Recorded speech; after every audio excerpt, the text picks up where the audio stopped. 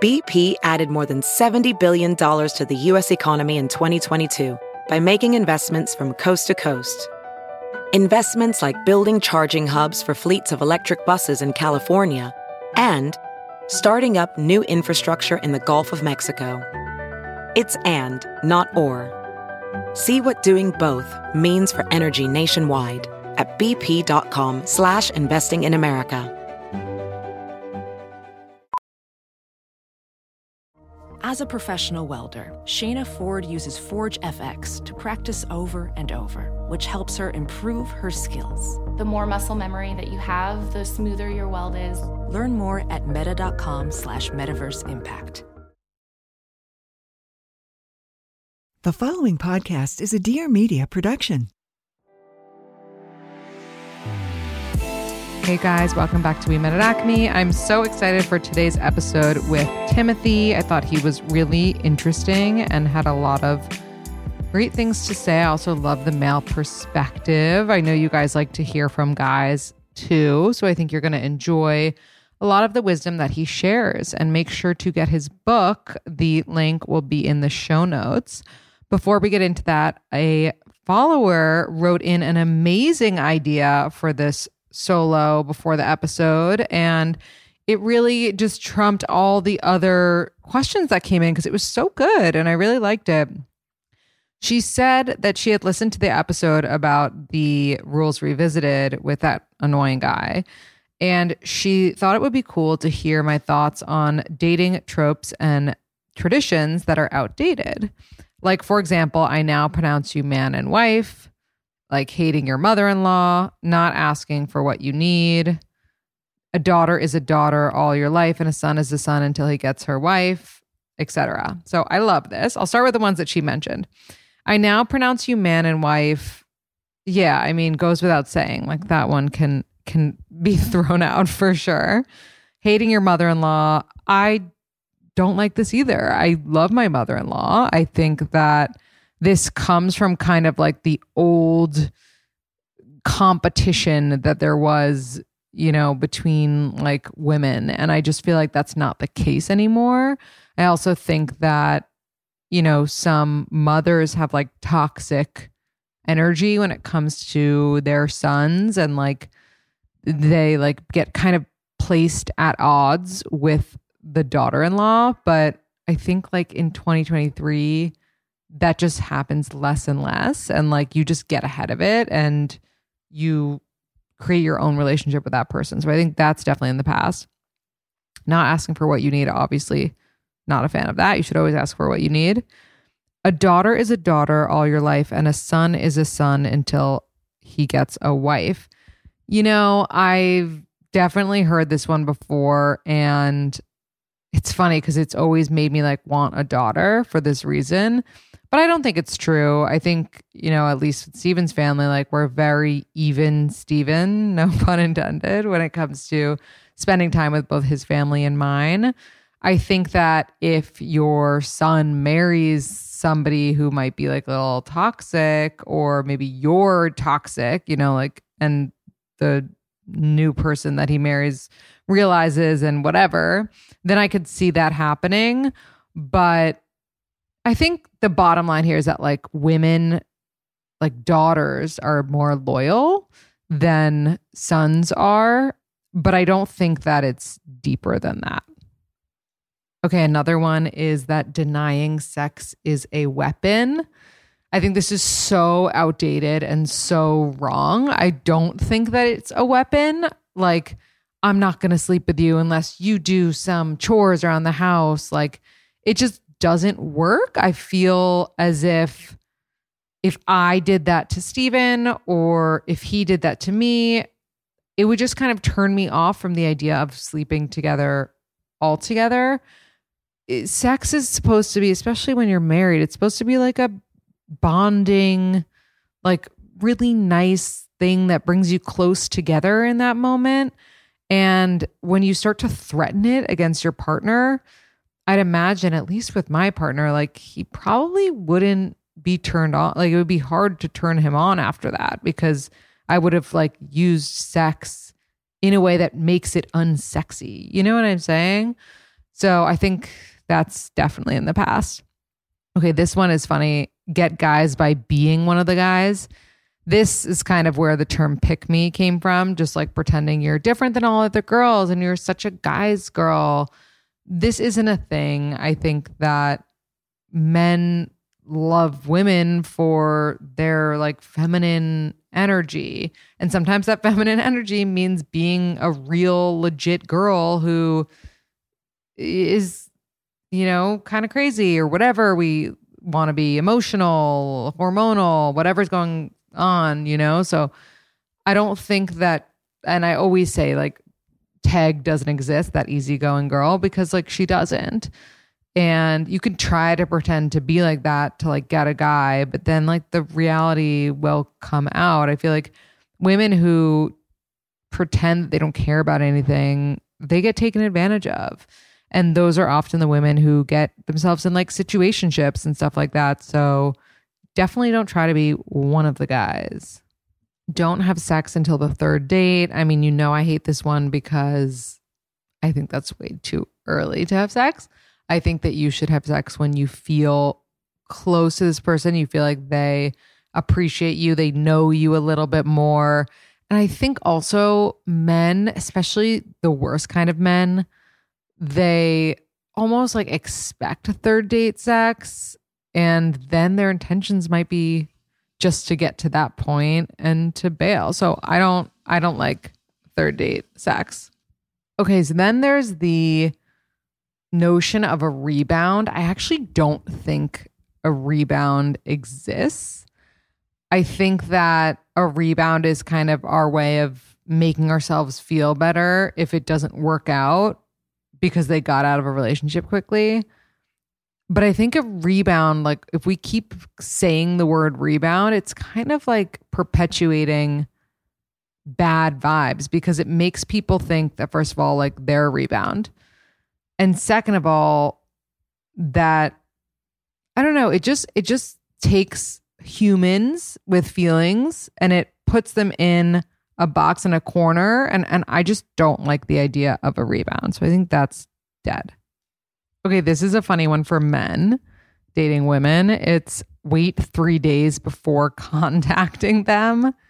Absolutely not. If any men are listening, if you wait 3 days, like we are gone. Like, we are in Oklahoma, living our best life, just totally forgetting about you because you waited 3 days. So now we think that you're not interested. That is something that I don't even know. I guess that existed before cell phones. Like I remember my mom telling me a story about someone she went out with calling her like 3 days later and you would wait by the phone. I guess because we have cell phones that kind of died out. Like you're holding your phone right after the date. It's not like you have to go out of your way to access a phone to call them. So if you wait 3 days, sorry, bro. No. Okay, this one I actually believe to be true still to this day, which is that if you buy them shoes, they will walk away in them. So they'll leave you in the shoes that you bought them, essentially. I mean, obviously it's a metaphor, but it is true. Every girl I've been friends with who got shoes as a gift from a guy they were dating before it was official or like before it was serious, they were not into them and ended up leaving. I don't know why that is, but it's just true. Like it's the exact quote is never buy a man a pair of shoes because they will wear those shoes and walk out of your life. I don't know. It's just true. Okay, we'll end on this one because it's so ridiculous, but it basically says never be a bridesmaid thrice. So, according to the superstition, bridesmaids were originally meant to protect the bride from demons, evil spirits, and curses. Bridesmaids looked like the bride, so the ill-intentioned creatures or hexes became confused, and the bridesmaids absorbed the nastiness in order to spare the bride. If a woman went through this 3 times, however, she was believed to have internalized so much evil energy that she would never be able to find a spouse for herself. I mean, this is so dark. I never knew this about the tradition of bridesmaids, but I have to say, this is great for me because I haven't been a bridesmaid thrice. I think only twice. But still, that's ridiculous. And obviously, you know that if you have a ton of friends, you should be a bridesmaid and show up for them every time as long as you can. And it's not taking too much out of you. And those are the silly traditions and little tropes that either stay the same today or no longer exist. Anyway, I'm very excited for you to hear this episode with Timothy and can't wait to hear what you think. This next sponsor is legit my best friend. I can't tell you how many times DoorDash has come in the clutch for me. Right now, I'm obsessed with the Westville kale salad. I get it like once a week, if not more, and it's just been the best. And now, after trusting DoorDash to deliver all my restaurant favorites, I can get grocery delivery that actually delivers too. If you're missing the syrup from your pancakes or just ran out of your favorite ketchup, with DoorDash grocery delivery, you can get what you want right when you need it. It's really amazing. And again, you get exactly what you ordered or they'll make it right, which is pretty epic. So you just sit back and enjoy quality groceries just like you picked them yourself. I'm so happy that DoorDash is now in the grocery game. I feel like we really needed them. They always do it right. And some of the grocery delivery websites and apps, like they just aren't cutting it. So if you want to try DoorDash grocery delivery, you can get 50% off of your first DoorDash order, up to a $20 value when you use code ACME at checkout. It's a limited time offer and terms apply. That's 50% off up to $20, no minimum subtotal, and zero delivery fees on your first order when you download the DoorDash app in the App Store and enter code ACME. Don't forget, that's code ACME for 50% off of your first order with DoorDash. Check it out, get those groceries, and whip up something delish. What's up, everyone? I'm Sheena Shea. You may know me from 9 seasons of Bravo's Vanderpump Rules, but I'm here to tell you about my podcast called Shenanigans. We talk about everything from reality TV, pop culture, relationships, parenting, and invite you to join the conversations with Q&A sessions where nothing is off the table. There's so much more I want to share with you. Thanks for listening, and make sure to subscribe to Shenanigans to stay up to date with new episodes every Friday. Hey guys, welcome back to We Met at Acme. I'm so excited to be here with author and artist, and of most recent book, I always think it's gonna be forever. Did I fucked up the title, didn't I? You added a word. It's okay. It's always, I always think it's forever. I always think it's forever. Yeah. Timothy Goodman, welcome. Thank you. It's so great to be here. Thanks for having me. Thank you for coming on. Tell us a little bit about yourself. How old are you and where are you from? So my name is Timothy Goodman. I'm originally from Cleveland, Ohio, born and raised. Shout out Cleveland Heights, East Cleveland, South Euclid. And I moved here like 19 years ago. So I think that makes me a New Yorker. It's actually at the 20-year mark. So just give it one more year. Well, some people think if you're not born here, you're never a New Yorker. So. Yeah, no. As a born and raised New Yorker, it takes a lot for me to accept another person into the native New Yorker. No, I'm just kidding. You're definitely a New Yorker. After 5 years, I think. I ride for the city so hard. Yeah. It's such an honor to be. I really wear it on my sleeve like I'm a New York City artist. You're literally wearing a hat that says New York or nowhere. Shout out to Liz. Yeah, exactly. So I'd say that solidifies the New York status. But yeah, no, I moved here 19 years ago. I went to SVA, School of Visual Arts, for graphic design school. And, I do a lot of things. You said I'm an artist and an author. I'm a commercial artist. I do a lot of work with brands. Just had a Nike shoe that came out like a month and a half ago with Kevin Durant called the KD15 Timothy Goodman. It sold out on Nike.com, but you can get it at retail shops or amazing. Congratulations. And I do public art. I write. I write poems. I post them on Instagram a lot. I share a lot of my life. I do a lot of different stuff. Do a lot of social experiments. Yeah. Over the years. And I want to talk about all the things. Before we get into that, I know the answer because I've seen some of your work, but have you ever been in love? Oh, yes. 4 or 5 times. in my life. Including right now. In my book, I talk about, I've said, this was before, I've said I love you 4 times over the course of 20 years of dating. It's like one, and they've always been in the summer. Every time I fall in love, it's summer. That was going to be that was an alternative title for my book. Yeah. It's just like once every 4 summers, like the World Cup, baby. So I need I need time in between the qualification tournaments, and then you finally find someone that's your. And that makes it more exciting for you falling in love, and also for the World Cup, because we're the anticipation. How many times have you been in love? It's so funny because I've said it a ton. Ton. But looking back now, being married, I'm like, oh, I was never in love until my husband and my first love, I would say. Right? Yeah. Like everything in between, of course, hindsight's 2020. I'm like, oh yeah, that was not that.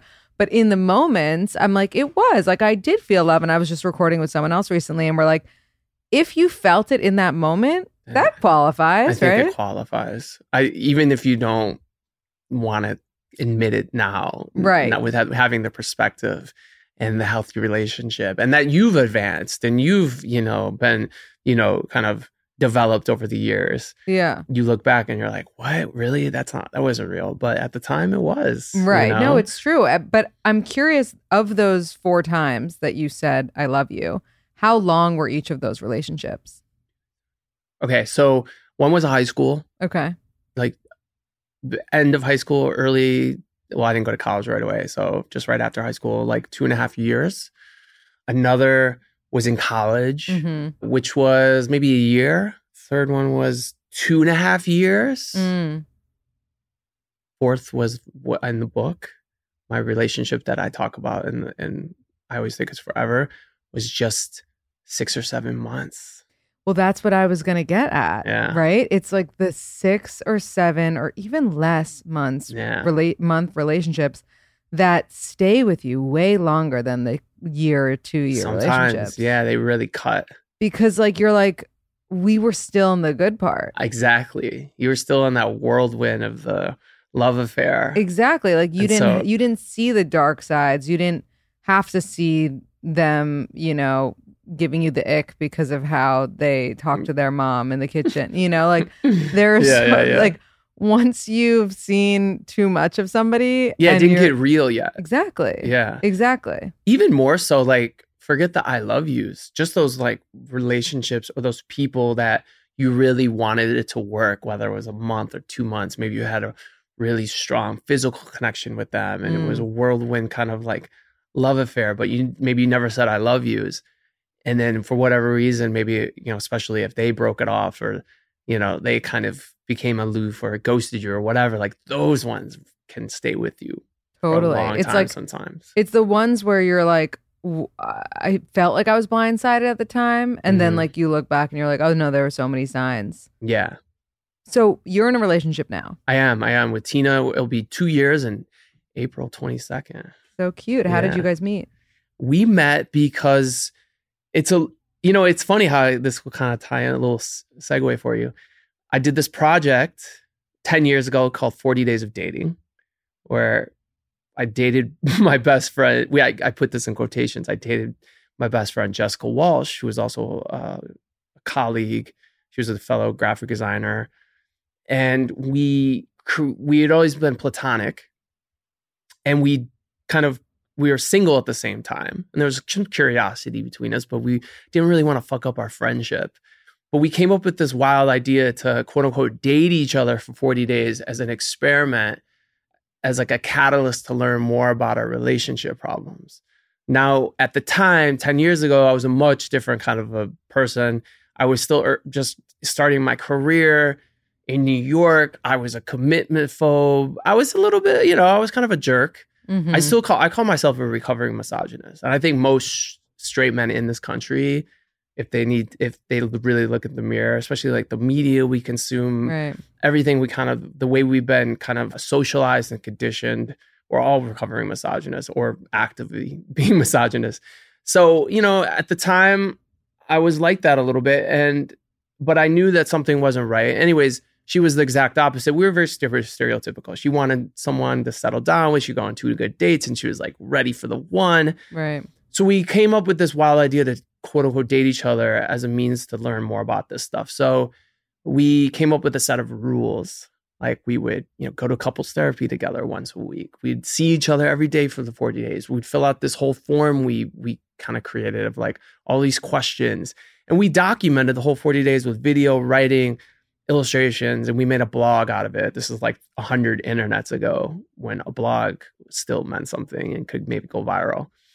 And we also, the way we did it was we rolled it out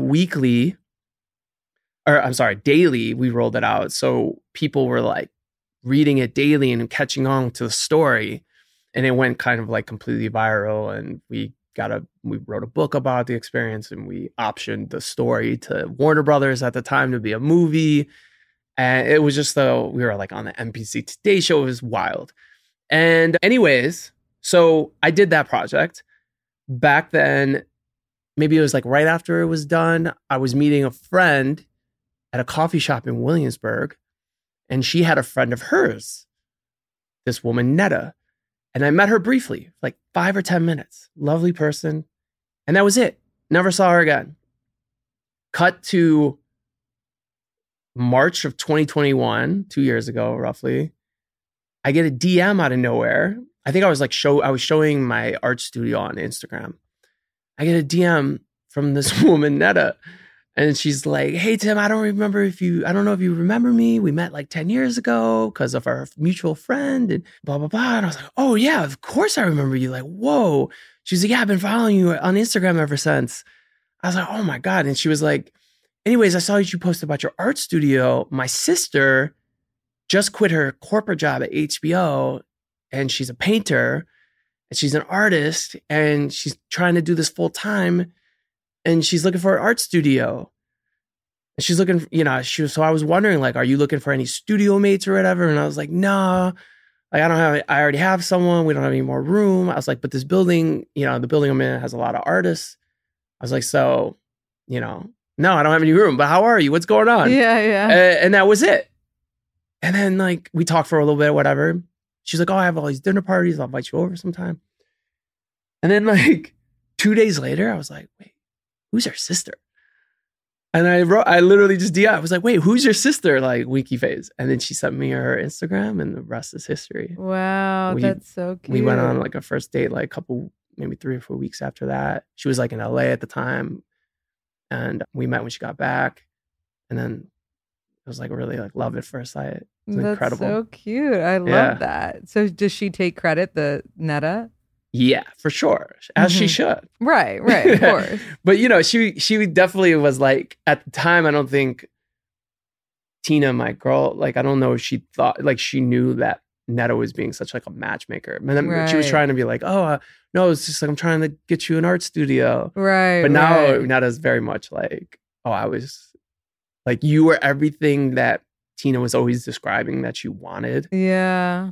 Oh, what a good sister. Yeah. That's really cute. But it's wild how it kind of ties into this story of this dating project I did 10 years ago. Wait, so you said it was optioned.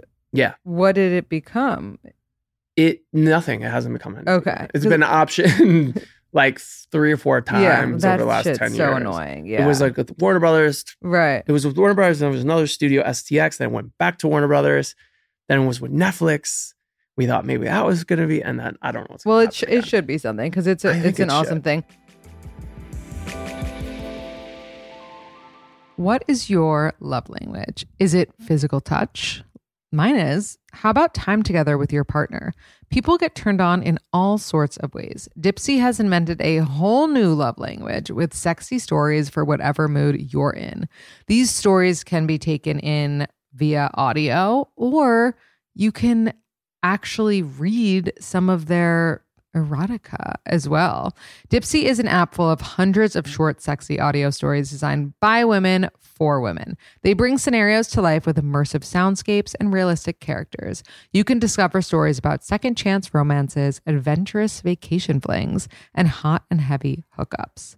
They also have soothing sleep stories, wellness sessions, and sexy stories that you can read. They have new content released every week, so you never have to get bored, or you can continue listening to your favorites over and over again because, let's be honest, we all have favorites. For listeners of the show, Dipsea is offering an extended 30-day free trial when you go to dipseastories.com/acme. That's 30 days of full access for free when you go to DIPSEA stories.com/acme. Let Dipsea be your go-to place to spice up your me time, explore your fantasies, relax and unwind, or to heat things up with a partner. That's dipseastories.com/acme so that they know that you came from this podcast. Enjoy. Did you ever think that you would actually end up with your friend? I kind of have this theory because women sometimes will reach out to me. They'll be like, oh, I really want to be more than friends with my guy friend. Yeah, sure. And I'm like, nah, because he would have made the move. You would know for sure if he was more into you than a friend by now. I hate to say it, but it's a double standard. If it's reverse, I think that, the guy could probably get himself out of the friend zone. But I think, if you're being treated as a friend by a man, there's a reason. I don't know. You tell me. I don't know. I mean, I think with Jessica specifically, I don't think it was quite that. I think it was much more of here's this person that I love as a friend. And because we had always been in relationships or whatever at the time, and we had this friend group, and I knew how much at the time I was not being serious about relationships at that time. She was. And so there was a sensitivity to that where I didn't really want to I didn't know what my intentions were, nor I just didn't think I was ready. I didn't want to be. I wasn't mature enough to be in something real at the time. And I didn't want to fuck anything up, and I didn't want to I don't know, if I did something and then I was I don't know, I just felt really sensitive to that. And so I was really curious, but I didn't want to screw up a friendship. I knew how much these things meant to her. And so I was but I don't know, maybe that's all bullshit. Were you sleeping together? We did in the project. Mm-hmm. We actually didn't sleep together that many times. It's all documented. I don't even remember. And the couples therapy was just because you wanted to find your blind spots when it comes to dating. Yeah. We thought it would be a really interesting kind of, but it was also, in some ways it helped, in some ways it hurt, because it's first of all, you're with a friend, you're quote unquote trying to date right away. So it's not natural. Right. And then at the same time, you would never kind of go to couples therapy together, right from the jump in a relationship. So, but at the same time, it really kind of helped us kind of unwrangle some of these things. Do you think it would have been that much more impactful if it were somebody that you had organically met and both wanted to date each other from the get-go? I don't know. It's a good question. I don't know if we would have been able to make the project what it was, though. Mm-hmm. Both of us really kind of were gung-ho about making really going all out on this experiment. And then the way we because we did it and it was super personal and it was super laborsome emotionally. Yeah. And then afterwards we were able to kind of detach ourselves from the content of what happened and make the project, brand the project. Yeah. With the website and the way we put, because you read her on the left and me on the right on each day, and you get to see how her point of view and my point of view, and the way we did all the videos and I would have never been able to do that with anybody else but her. Yeah. And vice versa. We just complemented each other as collaborators so well. So I don't know. It's a hard thing to kind of say. Yeah. Well, and she and I went back and we did several other social experiments. We did this other social experiment called 12 Kinds of Kindness, maybe 2 years after 40 days, which were there's 138 different kind of 12-step programs in the United States, but none deal with your own selfishness or apathy. And so we created this kind of system of 12 steps to kind of learn more about our own selfishness. And so we did all these kind of different prompts. I met my biological father for the first time ever based on one of the prompts. Oh, wow. And How? kind of document it. We didn't like, document it in any like super, we didn't like, exploit him or anything. It wasn't like I filmed me meeting him or something, Sure. but it was more about like the journey and like what it meant. Mm-hmm. Why this has been this kind of like backdrop to my entire kind of like life, like not meeting him and, you know, and feeling abandoned and all these kind of things. So we did a lot of kind of difficult things. Yeah, wow. I have to read all about that. That sounds fascinating. Yeah, you know, I talk about that a lot in my book. You know, something over the years I've really like discovered about myself is I have like an attachment disorder. I have something my therapist calls an abandonment depression. You know, the way I deal with like a breakup specifically cuts me so much deeper. And it takes a lot for me to kind of like get over these sort of things, which, you know, I can look back now and be like, oh, no wonder I had such like I put up such a guard, you know, in my 20s about dating and love, is because I was just completely like scared. I was a scared little boy and I didn't have the tools. Because I think a lot of men in this society don't have the language or the tools to kind of like be more proactive about diving deeper into your traumas, into your mental health, and how that affects all sorts of relationships. Yeah, no, it's true. I mean, guys like just don't believe in therapy, most straight men. And I know, and it's kind of remarkable in 2022. Right. You would think. You would think. Men, it's really unsad because we don't think we're so binary. Like you can be masculine and you can go to therapy. You can be masculine and you can ask for help. You can be masculine and you can cry. You can, you know, and these things aren't binary, and we can really, I don't know, it shouldn't discredit you, you know? Right. And so if anything, you know, even my new book, I talk a lot about this. Like, I hope I can just be like one example of what it means to kind of coexist and doesn't threaten me at all. You know? Right. Well, you said something on Instagram that I screenshotted that I wanted to talk to you about. Let's see if my phone decides to be cooperative today. But in the okay, here we go. You said broken boys become broken men. So I go to therapy. I ask for help and I share my story. And then you say, my new book is a case study about going after love. And at the core of that are the examples we see as kids and the way men socialize love and relationships. Mm-hmm. To choose vulnerability over aggression or apathy is completely contradictory to the attitudes and postures we adopted as young boys, at least where I'm from. Showing up for love for someone else is about showing up for yourself first. So this I loved, by the way, just the way that you put it. I assume that this has somewhat to do with you being the recovering misogynist that you said. Yeah. So what were your steps in recovery? Always recovering. You know, just really believing in the idea of therapy over the years. I've had a therapist. I've talked about this a lot. You know, I've had a therapist since college. Same guy.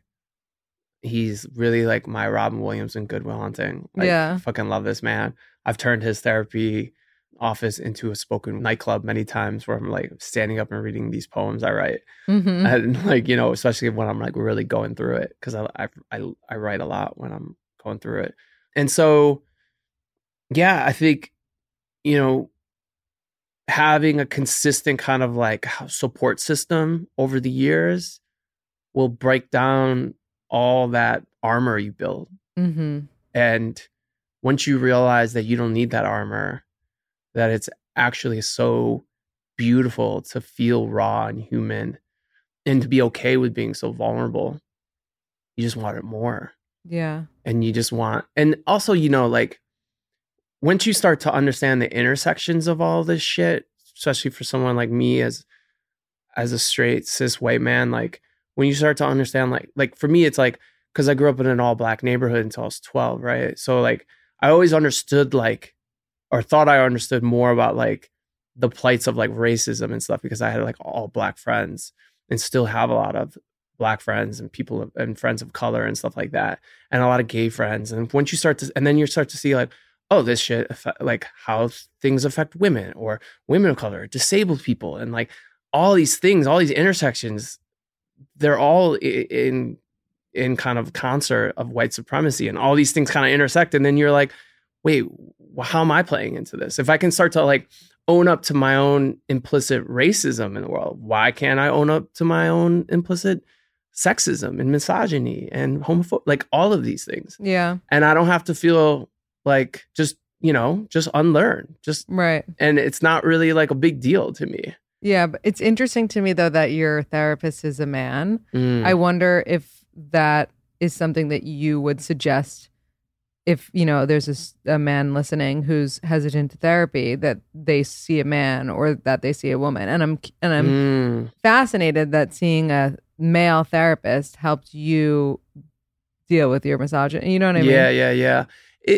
I don't know. It's hard for me to say that for sure. I can only speak from my own lived experience with it. Some men, maybe seeing a woman will help in a different way. Maybe for some men, it's just going to be easier to open up to another man. Yeah. Maybe, in fact, it's harder to open up to another man for some men, So it's a tricky thing to kind of say. I think it's really about the individual.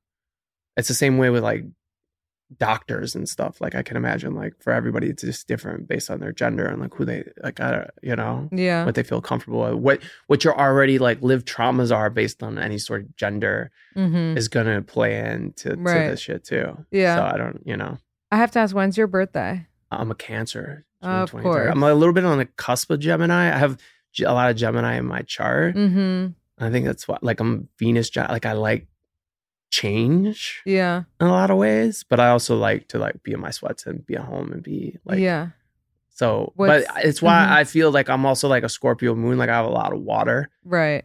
So the shit gets deep for me sometimes. Yeah, for sure. What's Tina's? What's yours?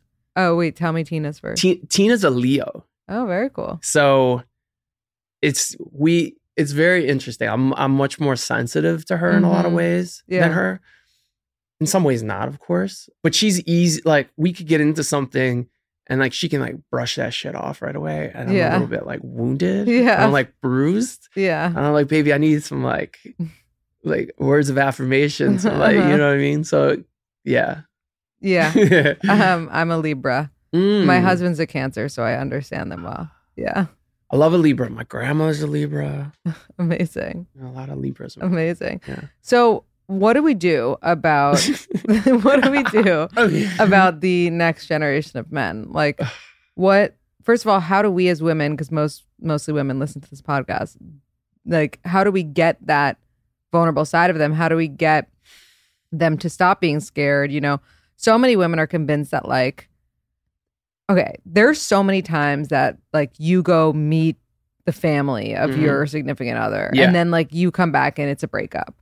And like that happens to so many women, right? Is that like a thing?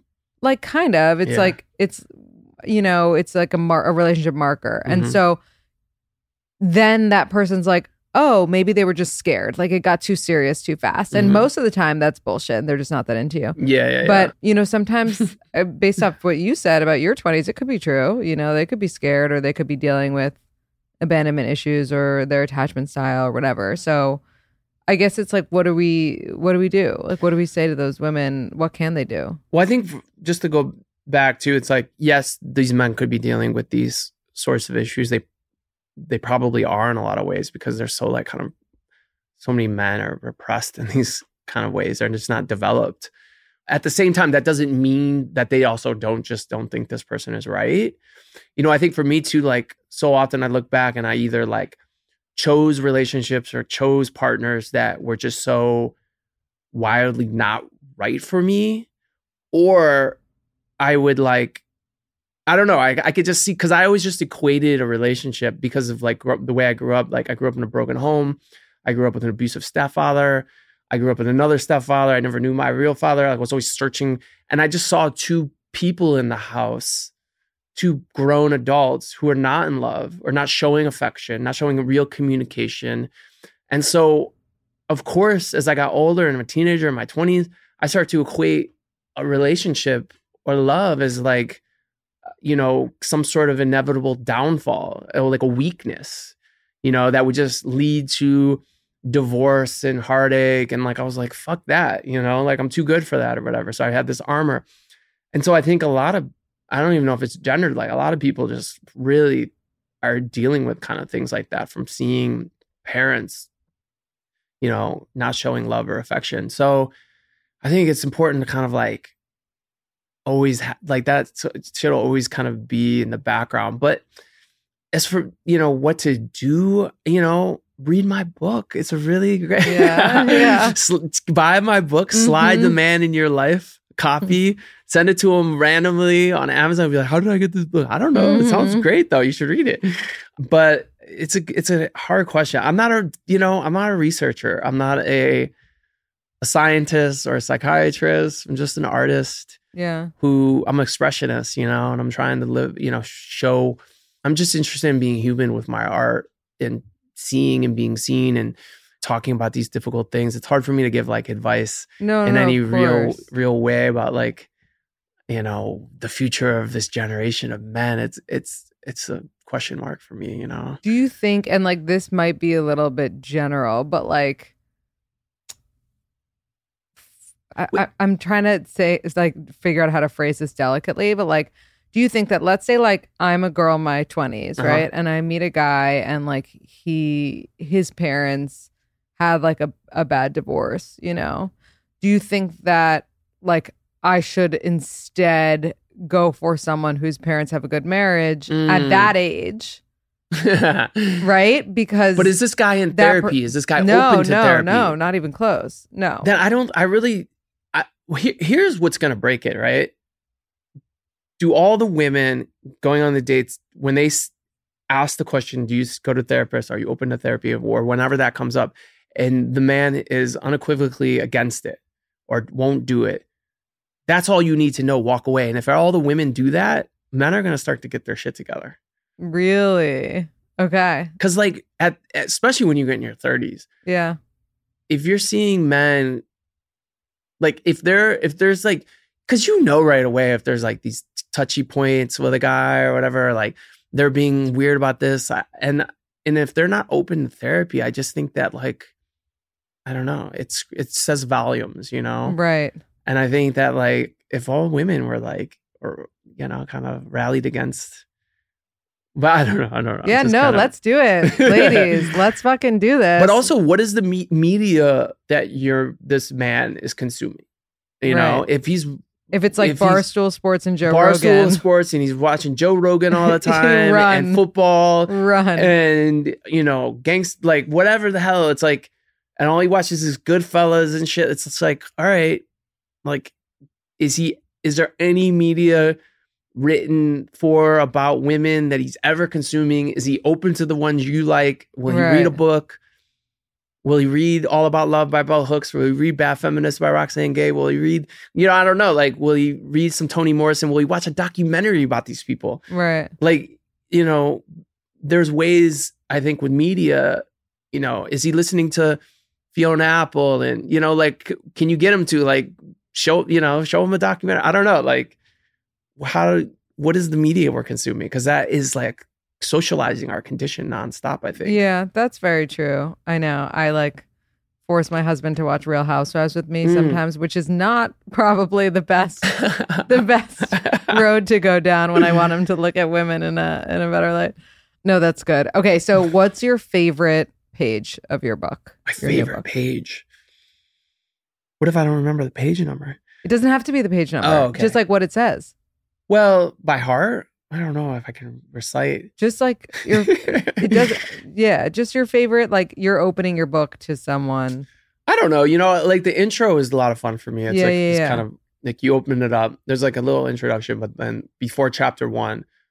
So just to give you a quick like qualify, like there's 16 chapters and each one goes through the whole, like a whole love affair from beginning with attraction to love, all the way to the heartbreak, to, you know, shock and depression and, you know, anger, and then all the way back up to like hope and what it means to kind of like, you know, show up for myself through this whole 1 year, this journey, how I went to Paris for 6 months and had this love affair, and then the whole thing kind of went to shambles.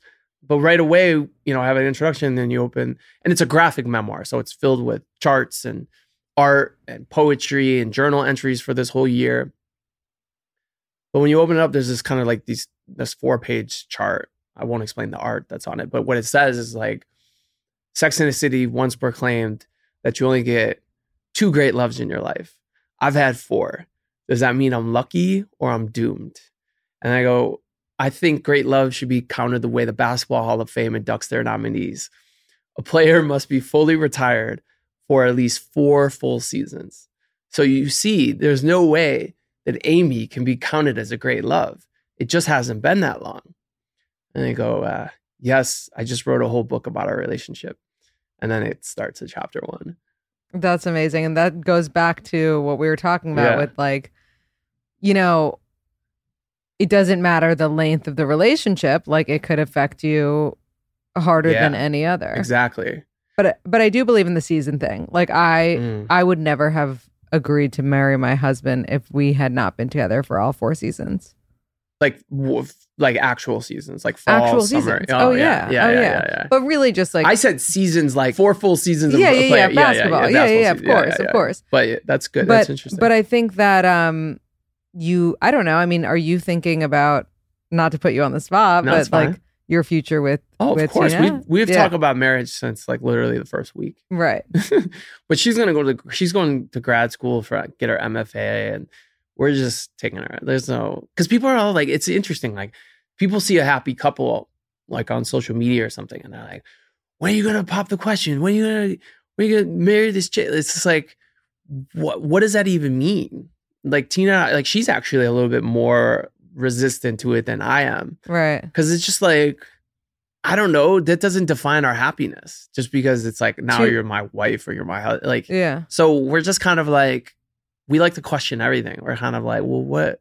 Yes, for the party, we want to have a party with all the people we love, and we want to go somewhere cool, and we want, you know, tax reasons and all these things. Sure.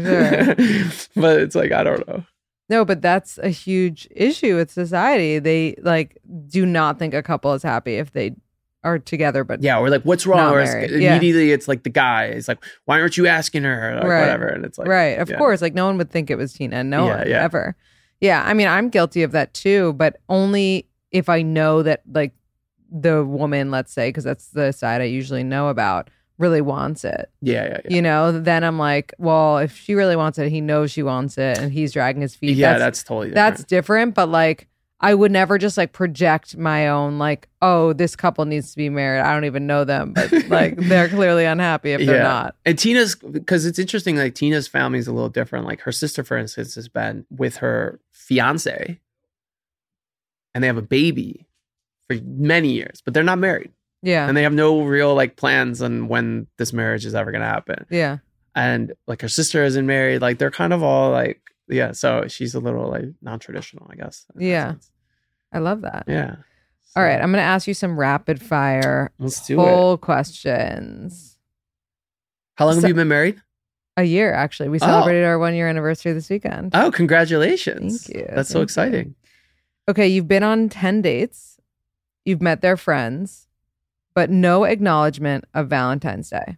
Is that a red flag, no big deal, or is the relationship doomed? I want to say it's definitely not doomed. It's definitely not a big deal.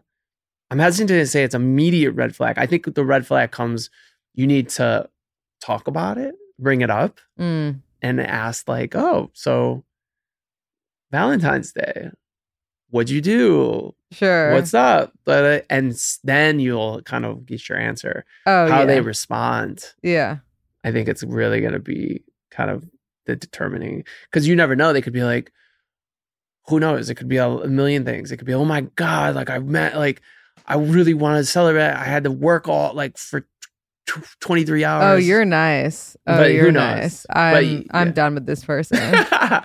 They don't live like under a rock. I'm trying to think from a man, like a straight man's point of view. Like if I was really into a woman and she did that to me, I'd be pissed. Yeah, but I wouldn't. It wouldn't, because we're gendering it too. Like you would think the man would, be right? Like, exactly. And I would, yeah. But if she like maybe even on that way where I was like trying to make plans and she was kind of being elusive or something, I would be, there'd be a major red flag. Yeah, for sure. So you think immediately done? Immediately done. Yeah, I guess you're right. I take back everything I said. Okay, your significant other is not close at all to their very sweet family. Normal to be turned off. No. Okay. Would you be? A little bit. I would have questions. Yeah, I turned off is the wrong Yeah. word. I'd be extremely I mean, curious. I would want to know I'd be very curious. why, I guess, Yeah. without trying to pry. Of Right, course, right, you right. never know. There would be Because something who that I knows don't what's know. behind that Yeah, quote unquote exactly, sweet exactly. family. It's like, Okay, I don't know how familiar you are with dating apps, but are Yep. Hinge standouts usually out of your league? I don't think anyone's ever out of anyone's league. I knew you were going to say that. Yeah. I could have predicted your Because answer. who the fuck is like, whatever. Yeah, like Emily Ratajkowski is dating Eric Andre. Oh, yeah, exactly. Yeah. So Is that happening right now? That's happening right Yeah. now. And she was Yeah. dating Pete Davidson. Yeah. What do you think about Pete Davidson? I think he's hot. Yeah. I do. Yeah. I mean, I think he doesn't strike me as the commitment type. But I think he's hot. I think he's like that guy who's just like so fun. Yeah. And like all these people are like dating him after they get out of a relationship. Yeah, yeah, yeah. Like, He clearly is like a good lover. I think he's a good guy too. Yeah, he's and a probably good like, guy. And a these good people guy. like you're dating Kanye who's just like or whatever, Yeah, or you're no, dating whoever, awful. this guy who cheated on you or whatever, Sure. and it's like he's just kind of this like good-hearted, like quirky. Like what you see is fun- what you get. Yeah. Do you feel pressure to have crazy sex when you're first starting to sleep with a potential partner? I think everybody probably does. Yeah. Yeah. Yeah. And then you kind of got to figure out.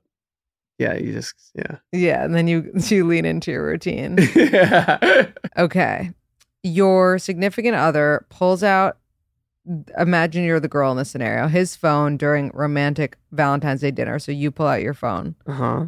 to text your mom a photo of your food. Yeah. Is that so cringe or kind of cute? It's cringe to me unless his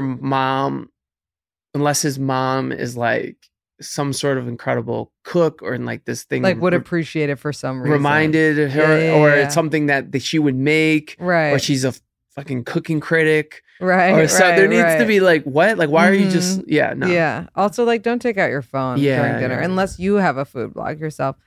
yeah Do you blow your nose in the shower? no Really? I've never blown my nose in the shower. Okay. You should try it. In a long-term relationship, when was your first major fight or disagreement with significant other? 3 to 6 months, 6 to 12 months, 1 to 2 years, or after 2 years? Like major fight Sure. or is that what you what Yeah, was your- major. 6 to 12 Mm-hmm. Mm-hmm. I think what do you think?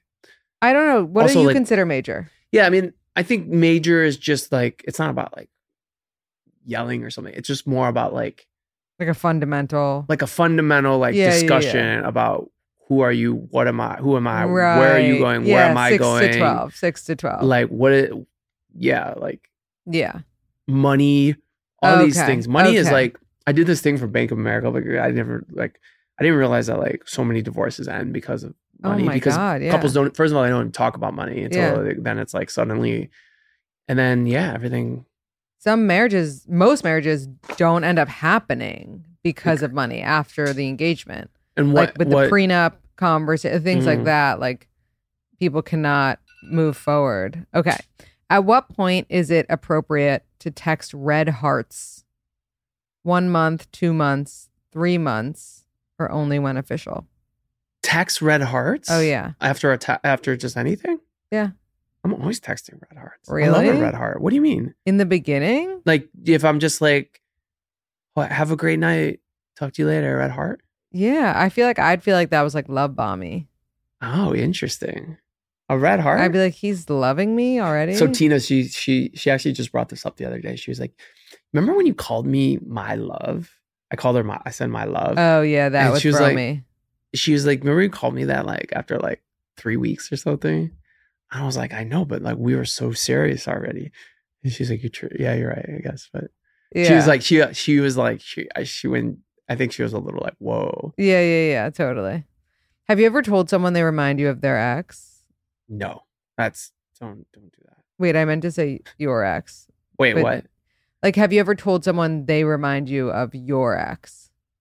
Yeah, like if you were told like a partner, Yeah, yeah. like you remind me of my ex. Yeah. that's a bad thing to It's say. horrible, That's right? horrible. Yeah.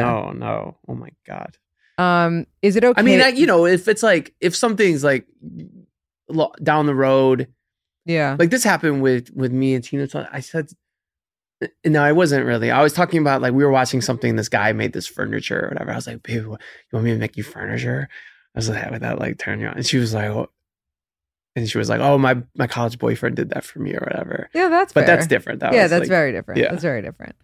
Amazing. Can you leave us with a quote or piece of advice? Maybe it's something from the book, maybe just something that you like to say that would help our listeners. I don't know. If you're feeling heavy, like you got to think about what's the shit that's weighing you down. And then you got to think about how to get rid of it. And I just think that that's something that I've been thinking a lot about these days. How do I be of service to other people, to my community, and to myself? And if you kind of look at everything critically, you can kind of weed a lot of things out. Sometimes that's a certain kind of a relationship, certain kind of person, certain kind of job. So how do we actively work towards removing the things that aren't serving us? So I don't know, it's a question more. Yeah, I like that. Yeah. And then you can start to do some inner work. If you're listening to this episode, get out that pen and paper and write down what's weighing you down. Love it. Where can everybody find you, follow you, and read your book? You can follow me on Instagram, very active on Instagram, at Timothy Goodman. I do have a TikTok in the last 6 months by Timothy Goodman. I'm trying to be more active. Or you can catch me on the streets of New York, maybe putting up a mural somewhere or drawing on a sanitation truck. Love it. And we can buy your book through your Instagram? You can buy my book. I always think it's forever. You can find it at any local bookstore, Barnes & Noble, Amazon. You can order online. I'm doing a lot of events, maybe some more events coming up in the future. But yeah, you can kind of find the book anywhere online or at any store. Thank you so much. Yeah, thanks for having me.